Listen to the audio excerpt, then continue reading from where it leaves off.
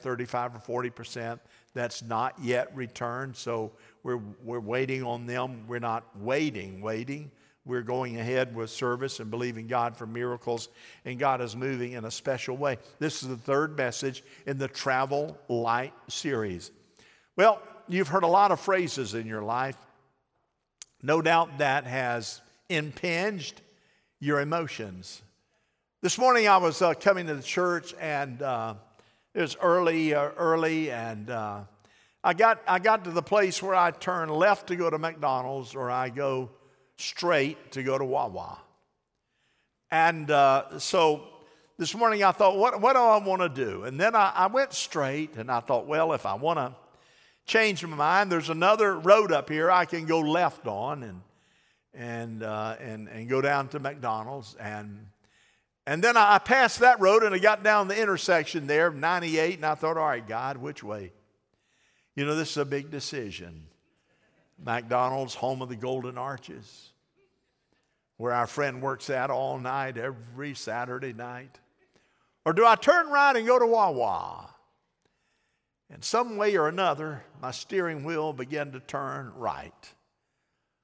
So I'm cruising down to Wawa, pulled in, can jump out and go in. And there's a precious lady there that gets there about 4:30. When I go in, if I go there, she said, I got just the right sandwich for you. How many of you, it feels good that somebody's got a sandwich for you? You know what I'm talking about? Now she's just for you. So I got it. And but when I got out of the car and I was going in the store, there was bundled up, almost in a fetal position, but not totally, was a piece of humanity. He looked to be 20, 25 years of age. And when I got close, he was there, and I noticed that his left hand had nothing but a thumb on it. I noticed that his right hand had 3 fingers. I noticed that his leg was crippled looking, and he was disheveled in his hair. And I noticed on his legs, he had his pant legs pulled up, was bleeding, and it looks like they'd been scraped, and he's pulling sand spurs out of his socks and just picking them out and throwing them aside. I walked by him and I said, how are you doing this morning? He just looked up. He didn't say anything. I went in, and it's really quick, in and out, came by him, and see you later. Walked on, because I got someplace to go. I got almost to the car. And that same Holy Spirit that bothers you began to bother me. So you need to go back and help him. And I said, God, I am a man of God here. God said, you need to go back and help him. And then I thought I heard these words. You don't want to have a bad day, do you? Oh, Lord. Well, I opened the door. Threw that little sandwich in there, and I went back. So I walked up to him. I said, how are you doing? I noticed he'd had a stroke. His face was drawn. And he said, I'm making it. I handed him some money. I said, what's your name? He said, Matthew. I said, Matthew? He said, I said, did you know that Matthew was one of Jesus' disciples? He said, did you know that he was a tax collector? He smiled and went. I said, did you know that Jesus loves you?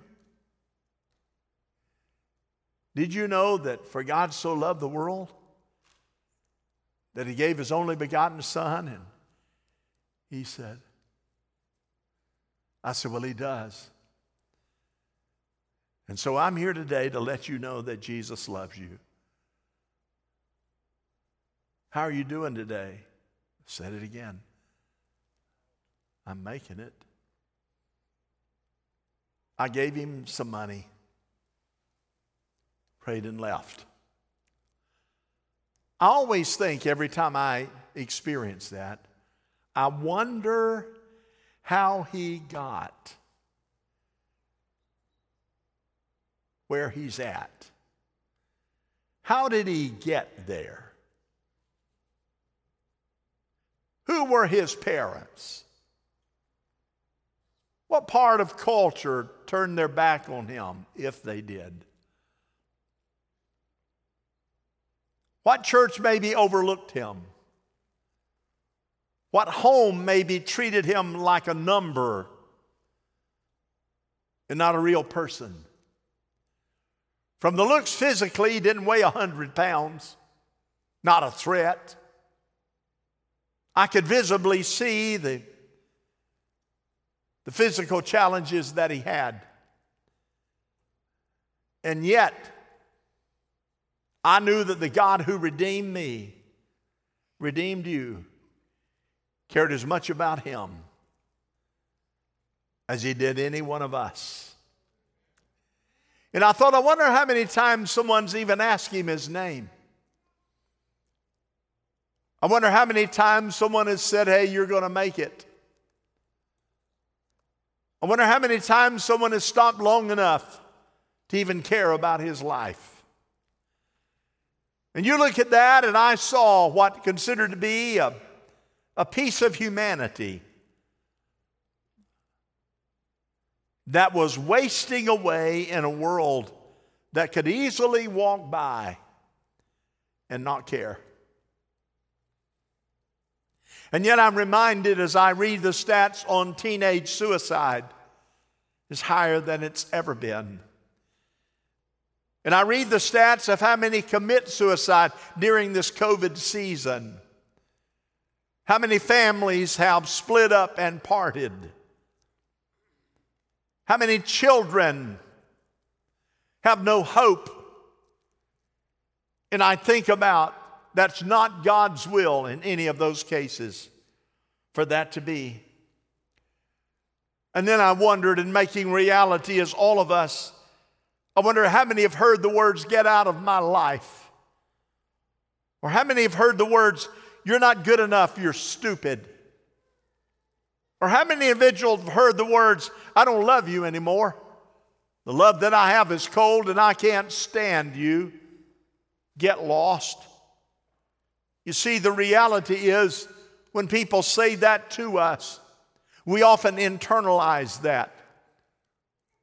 We often look at it in our heart of hearts, and it grows deeper and creates walls and creates hardness and stubbornness and resentment. And have you noticed that often we internalize the negative things that people say to us far more than we do the positive things that take place? And all of us are emotional. Some respond emotionally more sensitively than others.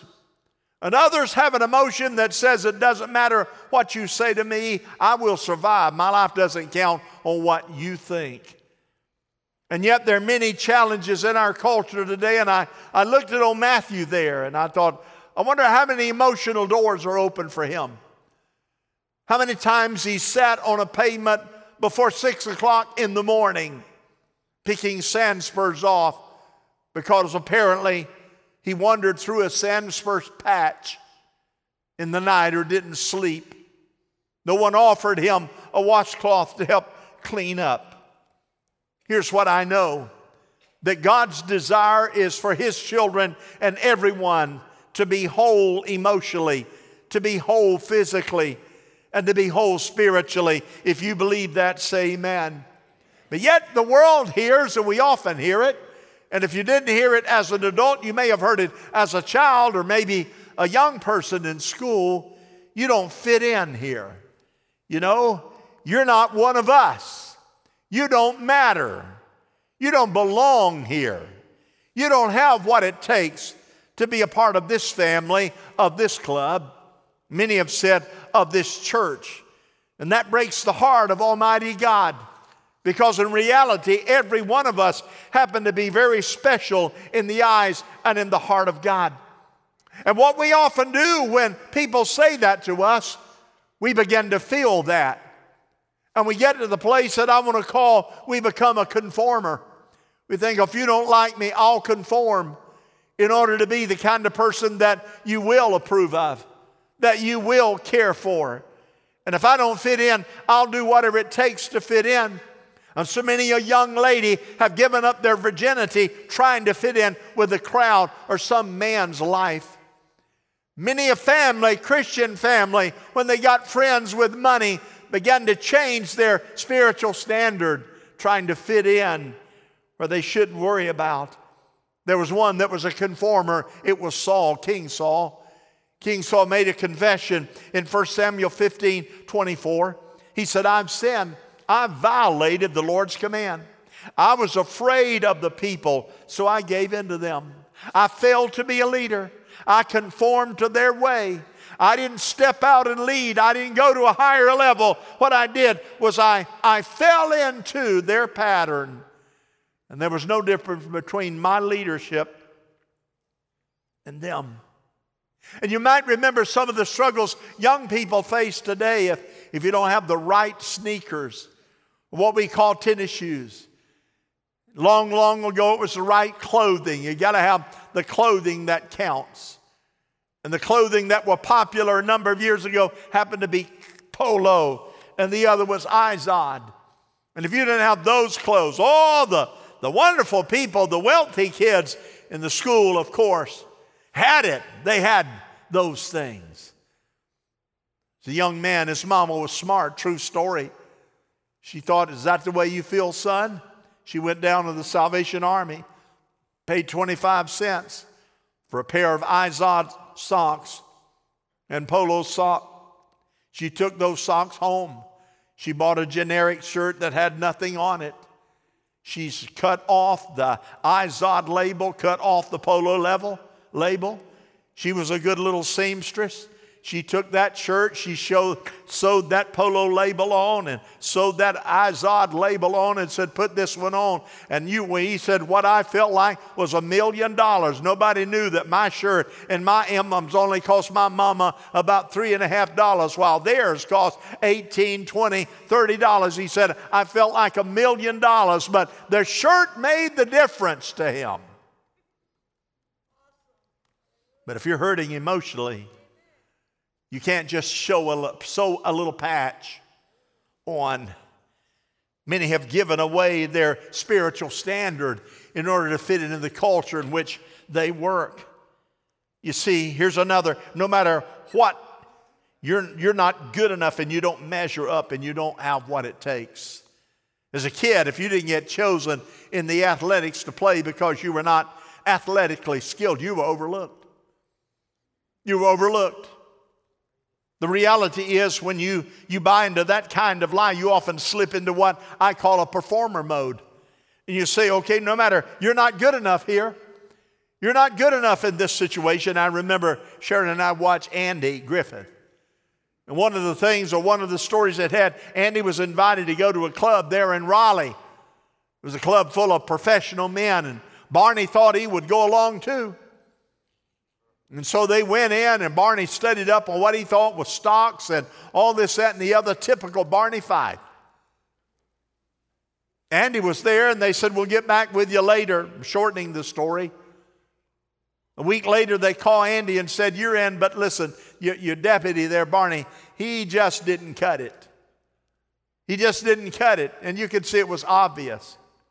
Well, Andy didn't have the heart to come right out and tell Barney, you didn't make it. When he did approach him, he said, well, Barney, the reality is that one of us didn't make it. One of us didn't qualify. We didn't pass muster. And Barney said to Andy, well, Andy, I'm sorry you didn't make it. I promise you when I'm there, I'll defend you. It wasn't Barney that made it. It was Andy. You see, life's just that way on numerous occasions. And when that happens and we hear the negative voice, we say, how am I going to perform in a way that will in fact make it happen, to make a difference in my life? No matter what, you're not good enough. I want to be in the performer mode. Well, listen, I'll perform a little more. In other words, if I'm not accepted, I'll do whatever it takes to perform, to be accepted. Well, there's a reference in Luke 10:38. It is the Mary and Martha syndrome.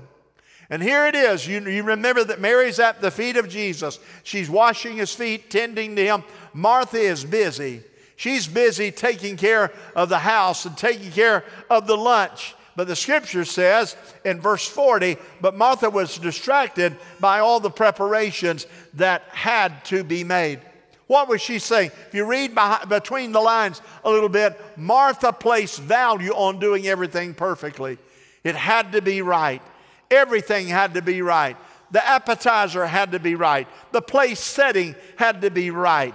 Anything that was there, the meal had to be good, had to be served hot. She's going through all of that because she felt like if it's not perfect, Jesus won't accept me. He won't understand. And there's some people today that allow the devil to beat them up, thinking that their life has to be perfect, thinking their home has to be perfect, thinking that the house has to be perfect as company comes over. Let me suggest to you, friend, everything does not have to be perfect in order for God to wrap his arms around you and say, it's okay. Somebody say amen to that. I don't have enough clothes. I can't reach that level.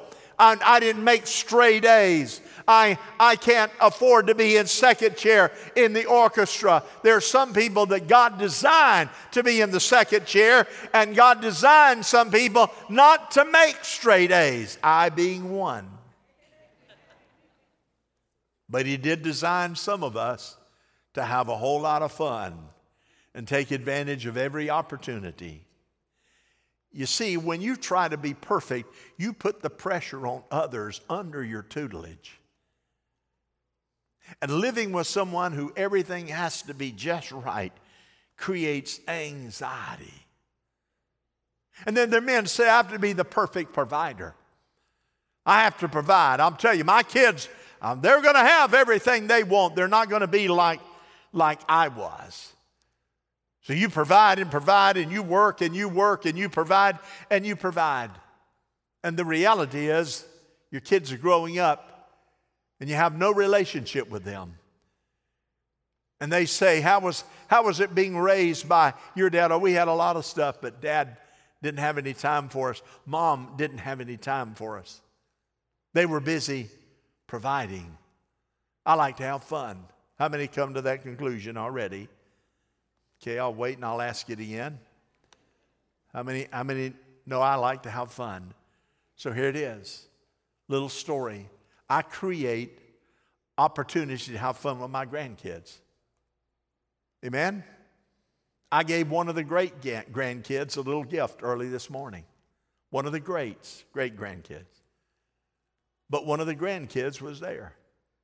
Sharon said, well, you gave the great one money, but you didn't give this one money. And this one spoke up and said, yeah. And I'm a grandkid in the first order. And you gave it to the great grandkid in the second order. I should have. But anyway, I enjoy those moments. So we had Taylor, our oldest grandchild. She called up. Sharon called. Somebody call somebody.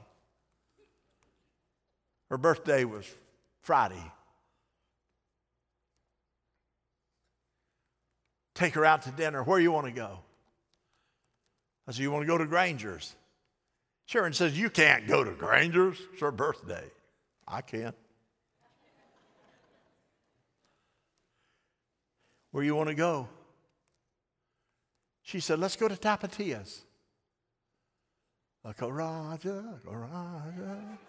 That's good with me. Let's go. So there's Sharon and me and Taylor and her son Colby David.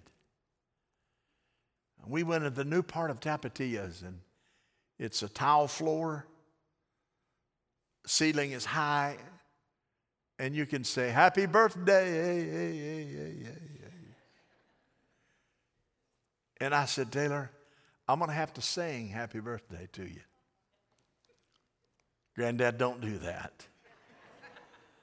No, listen, baby. You're 28 years old. I got to sing happy birthday. About that time, about 15 or 20, young Spanish Latin men dressed with suits and shoes, looked to be 18 to 22 or 25. They all walked right past us to a table back there about, 20 feet from where we are. They sat down and began to dialogue, and you could hear them. And the Holy Spirit spoke to me and said, there's your choir. I told Sharon, get your video camera. I got up. I went back to where they are. How you doing, guys? I need help. You see, right over there is my granddaughter. Her name is Taylor. And I'm going to sing happy birthday to her, but I just know you guys surely know how to sing. And I'm going to ask you to join me. You think you can join me singing happy birthday? I said, happy birthday, Taylor. When we get to the part, Taylor, you got it. Yeah!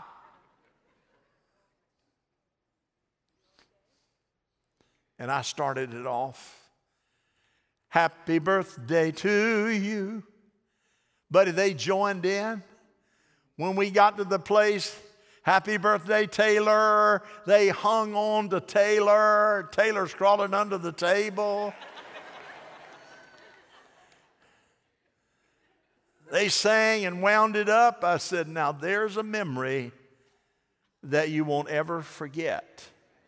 Number 28, you'll remember here in this restaurant.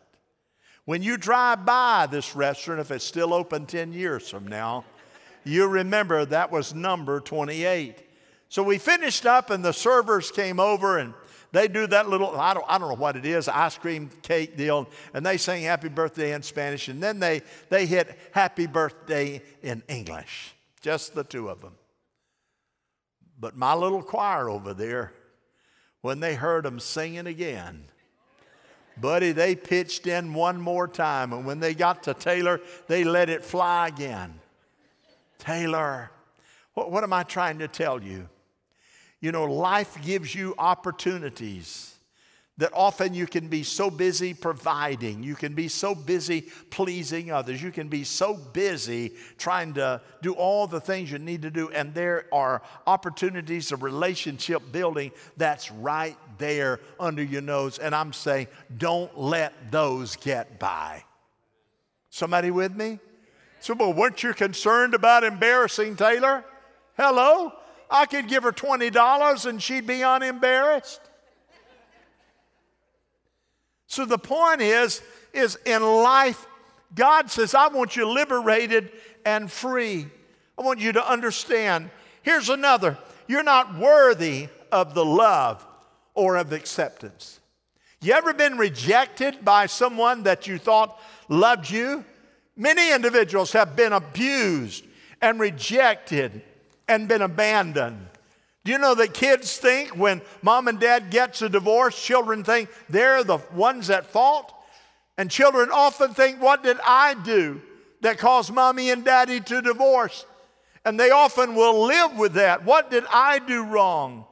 You see, if I'd have been a better child, mom and dad wouldn't have, they take the blame in life.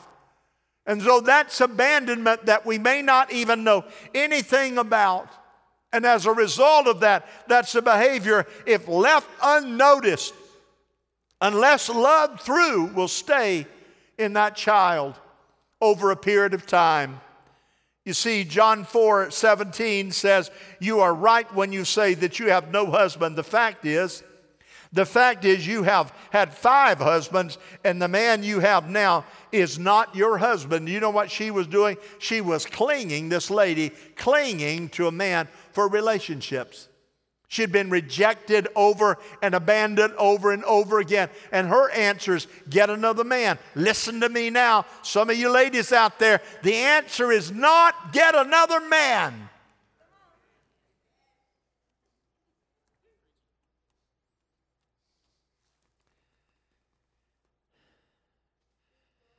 I've seen many women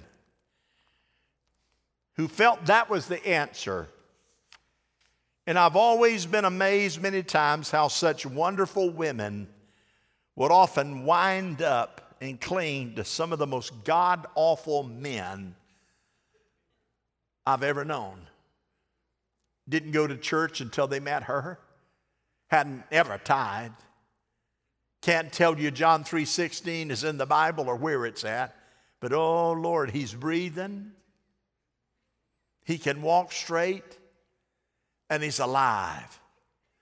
Let me tell you where to start. Start at the altar and leave it at the altar until God sends somebody by, if that's his will, to help you journey in life together. Do I have any amens? Thank you. Here's another. How are we going to make it? In Jesus, we understand that we are forgiven. No matter how you've been talked to, how you've been abused, how you've been pushed back undeservingly, how many scars you have, how much pain you've experienced. You see, you understand that you're forgiven, and that's important. 2 Corinthians 5, if anyone is in Christ, he is a new creation. The old is gone, and the new has come. Every sin, every pain is cast into the sea of forgetfulness, never to be remembered again. I'm reminded of the story of the young man. He pastors a great church today of about, 40,000. But when he was a teenager, he was the baccalaureate, supposed to be the baccalaureate speaker. Senior year, 2 weeks before graduation, his mom and dad were called to the office, and he was called down from his classroom. He was surprised when mom and dad were there, and the principal said, "Your son's been cheating." He said, "I had no idea." He said, "Why?" The principal explained it.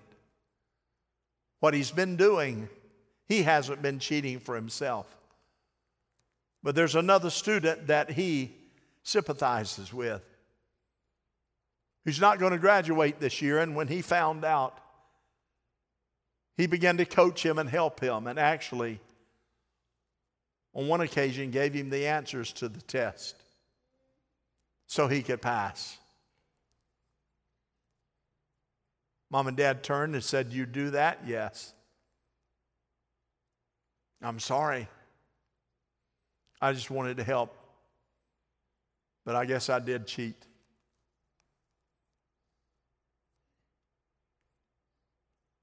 Mom and dad, well known in the community, a small town, they said to the principal, "Whatever it is that you do to students of this nature, do it. Don't show him any favoritism." The student is weeping by now. He goes to his mom and dad, hugs his mom, and is weeping, and dad puts his arm around him. And he said through his tears, "Will you ever be able to forgive me?" Without any hesitation, his mom and dad both said, "Yes, sir, we can forgive you. We love you, son. We will forgive you." He said, "Do you know how many years it took me to forgive me? Do you know how many years I kept rationalizing? It must have been embarrassing for the principal to call my mom and dad to school. When how embarrassing it was when I had to come in and admit, hey, I was cheating. Must have been embarrassing that I was supposed to be the baccalaureate speaker, but wow, that was gone." He said, "My mom and dad never mentioned that event ever again. They didn't bring it up. You learned a good lesson there. Not at all. I just knew I was forgiven.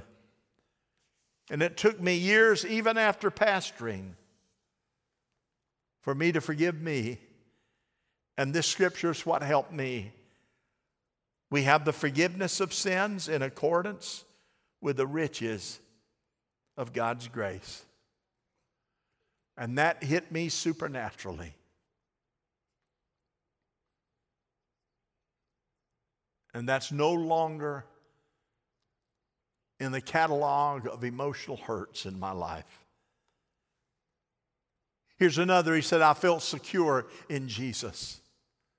We used to sing the song, He's all I need, He's all I need. Any of you remember that? He's all I need. Paul writes in 2 Corinthians 1:21, now it is God who makes both us and you stand firm in Christ. He anointed us, He set His seal of ownership and put His Spirit in our hearts as a deposit guaranteeing what is to come. And when we hear those voices that may just be cataloged in our mind, and we hear that voice that condemned us, that said, I don't love you, that voice that might have said, even as a young person, listen, you don't fit in here. You see that partner that you married and thought happily ever after say, I don't love you anymore. Don't touch me. I can't stand you. You come to the conclusion that you are secure in the arms of Jesus, who would not leave you nor ever forsake you. That the same power of resurrection spirit that raised Christ from the dead is in your life. And that you can have the security of knowing that God is on your side. And that you have full access into the relationship with Jesus Christ. I had an opportunity to present one year at Promise Keepers. It was when they probably had 30,000 men there.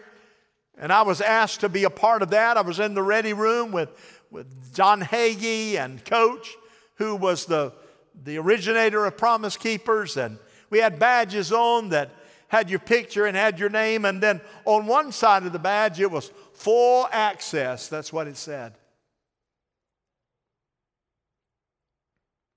I got up and walked out and went to an area, and they had security people everywhere. And they said, hold it, sir. And I said, well, I want to go behind the curtain here. And I turned the badge and it said full access. Oh, Reverend Blackburn, come right on through. We didn't know you had full access. I could have went anywhere. I know some of you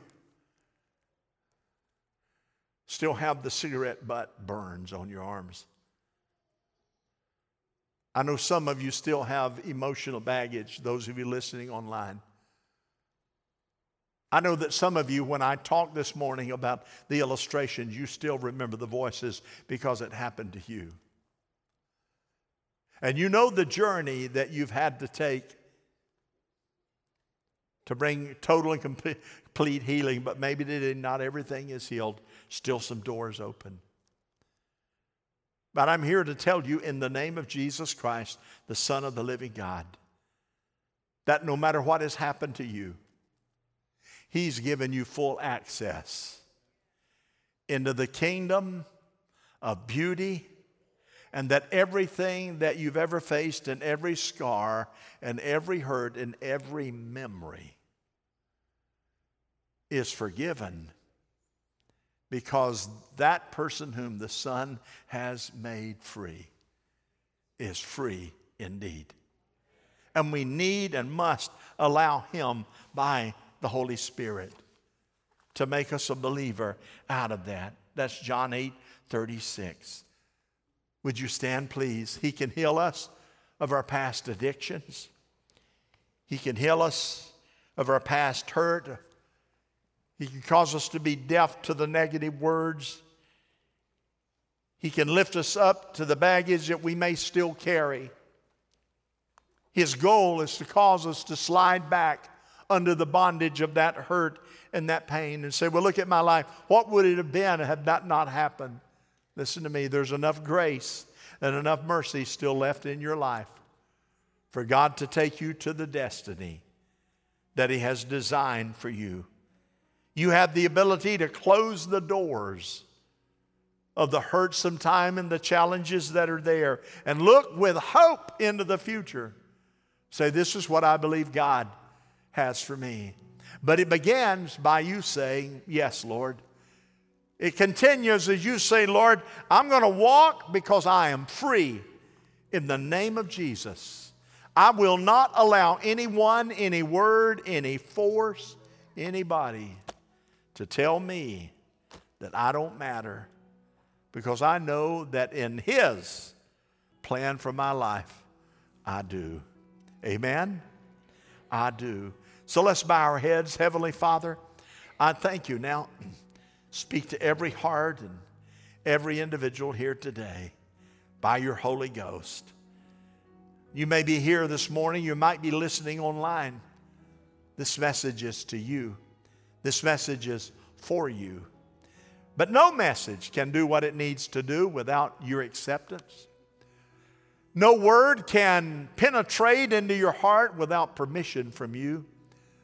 God's not in the business of shoving you up against the wall and putting His hand around your throat and saying, you're going to take this. He gently, lovingly says, boy, there's an antidote. There is hope. I have an answer, and I can help. But you have to be willing to let the Holy Spirit do His work and travel light. So I'm going to ask those at home and those in the room, all of us together, to repeat this prayer from our heart. Can we do that? Heavenly Father, I thank you for Jesus Christ. Lord Jesus, I have sinned. I have made mistakes. I have allowed the enemy to push me around. I have accepted his lies, and I haven't stood up to him. But today, I'm believing you for a miracle. I lift my voice, and I declare by God's grace, I am healed, I am whole, and I am new, and I am forgiven. In Jesus' name. So Heavenly Father, take my life. Use it as you choose. And we'll give you praise. In Christ's name. Amen. God is able. Amen. I pray that you'll be praying. Pray for people to begin to make their journey back. Continue to pray for our missionaries. Take this message and let it find a lodging place in your heart. Allow God to be God. And when you do that, He'll do great and mighty things in your life.